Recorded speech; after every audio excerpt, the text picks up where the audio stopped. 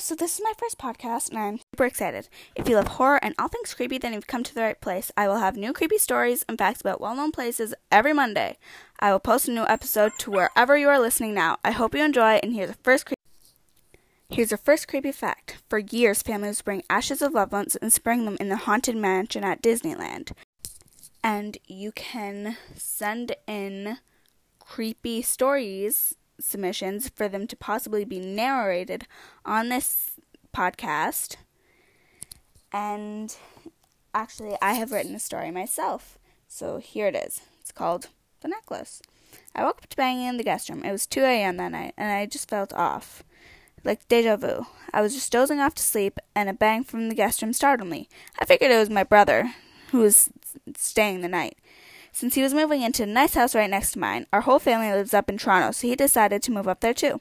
I went to see what that was, and he came out at the same time. What was that? He asked. I was going to ask you the same thing, I replied. Well, if it wasn't us, maybe something in the living room fell, I said again. I don't know, maybe, he said as we headed down to the living room. We heard a knock at the door. I went to see who it was. John, there's no one there, I said. Are there any kids around here? He asked.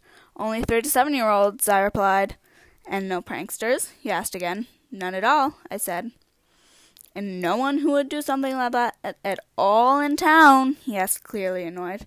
Not that I know of, I said, getting annoyed that he kept asking pretty much the same question over and over. Then we heard knocking again. We ran to the door, and again no one was there. After it happened once more, we waited by the door. When someone started to knock, I immediately looked out. There was no one there, nothing there. It was a nice calm night, no wind or rain, and there certainly wasn't anything that could be making the noise. Then, when I was looking through the peephole, an eye appeared out of thin air. I screamed into her back. What just happened? He asked. There was no one there. Then an eye appeared out of thin air, I said. He opened the door and looked around. Then he saw a small green package with a note. It was in French, so he couldn't read it, but it gave me a weird feeling. He picked it up and opened it. Inside was a beautiful emerald necklace with an amazing design with sapphire, rubies, and jewels encrusted in the golden chain. What is that? I asked. It looks like an expensive necklace, he said. And obviously it was sent to the wrong address. I said, but come on, he said. It'll look right on you. I rolled my eyes. But it's not mine, I replied. So what? It is now, he said. I don't know, maybe I'll try it on tomorrow. So we send it, and then we send it back to my voice trailed off. What? My brother asked. There is no return address, but it says it's from the abandoned house at the end of the street. No one's lived there for decades. Majorly creepy. Must be a mistake of some kind. No one goes there. Everyone thinks it's haunted. No one's lived in that house since I moved in 10 years ago. Well, what else could it be? He asked. Have you ever been in there or just went past? I've only been past it. Why, do you want to go inside or something? I asked teasingly. Well, why not? It couldn't hurt anyone, he said. You sound like a character out of a horror movie before they die, I replied. Not that you would know. You're a scaredy cat. Who's never watched a horror movie ever, I said jokingly. Oh, ha, ha, he said sarcastically. Well, anyways, we can go in the morning, so we can hopefully get some sleep. Otherwise, we won't. Okay, you don't need to sound like Mom. I'm not 10 anymore, he interrupted. Fine, then go to bed, I said. The next morning we were both tired. The banging continued the rest of the night after. So I had to make breakfast, and we headed out. We made it there with the necklace. So far it was uneventful. I wish I could say the same about the rest of the trip. After we went in, I had a sudden urge to put on the necklace. I told my brother. See what happens if you do, he said. So I put it on. I didn't know why. I just did. After I did, everything changed. It wasn't the old rotted house it was a second ago.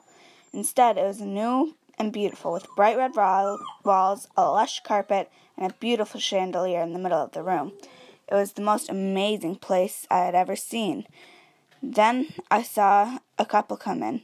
This is the perfect place to raise a family, said a beautiful young woman who was wearing the same necklace as me. So do I, said a handsome young man. Well, take it, he said to another woman.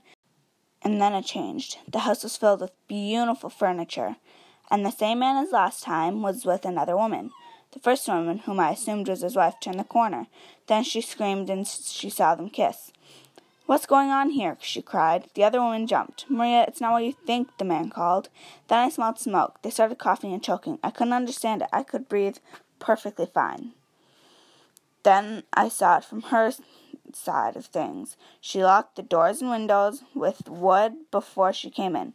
She knew he was having an affair, so when she set fire to the house, no one could escape, and burned. Then I saw a new house, the same woman from the last two visions, but it seemed she was here all alone, and that she was reading a letter. "I told you no one would ever love you, no matter what you do. He only married you for your money," said the note. She started crying as if she had known this was true. So she took a chair and a rope, tying the rope to the chandelier and a hoop at the other end. She put her head through and kicked the chair away. "You're next," she shouted before she stopped breathing. Suddenly I saw the old rotten house we'd entered, but I couldn't breathe. The necklace was strangling me. I woke up from banging in the guest room.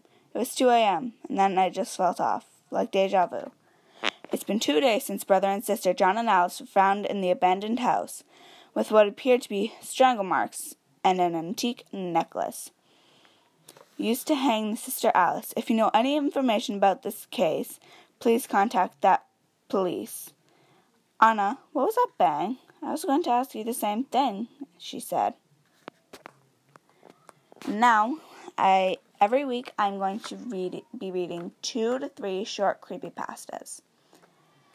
So this is the first one. A few hours after I was buried alive, I was thrilled when I heard somebody digging me out. My joy quickly faded when I realized the sound was coming from underneath me. And the next one is, on my way home, a homeless man showed me the newspaper article with tomorrow's date. It said I was murdered by a homeless man on my way home from work. And you can submit stories at creepyqueen@outlook.com. That's KreepyQueen @outlook.com. It has to have a K because it wouldn't work with a C. Okay, thanks. And I hope you all have a great day. Bye.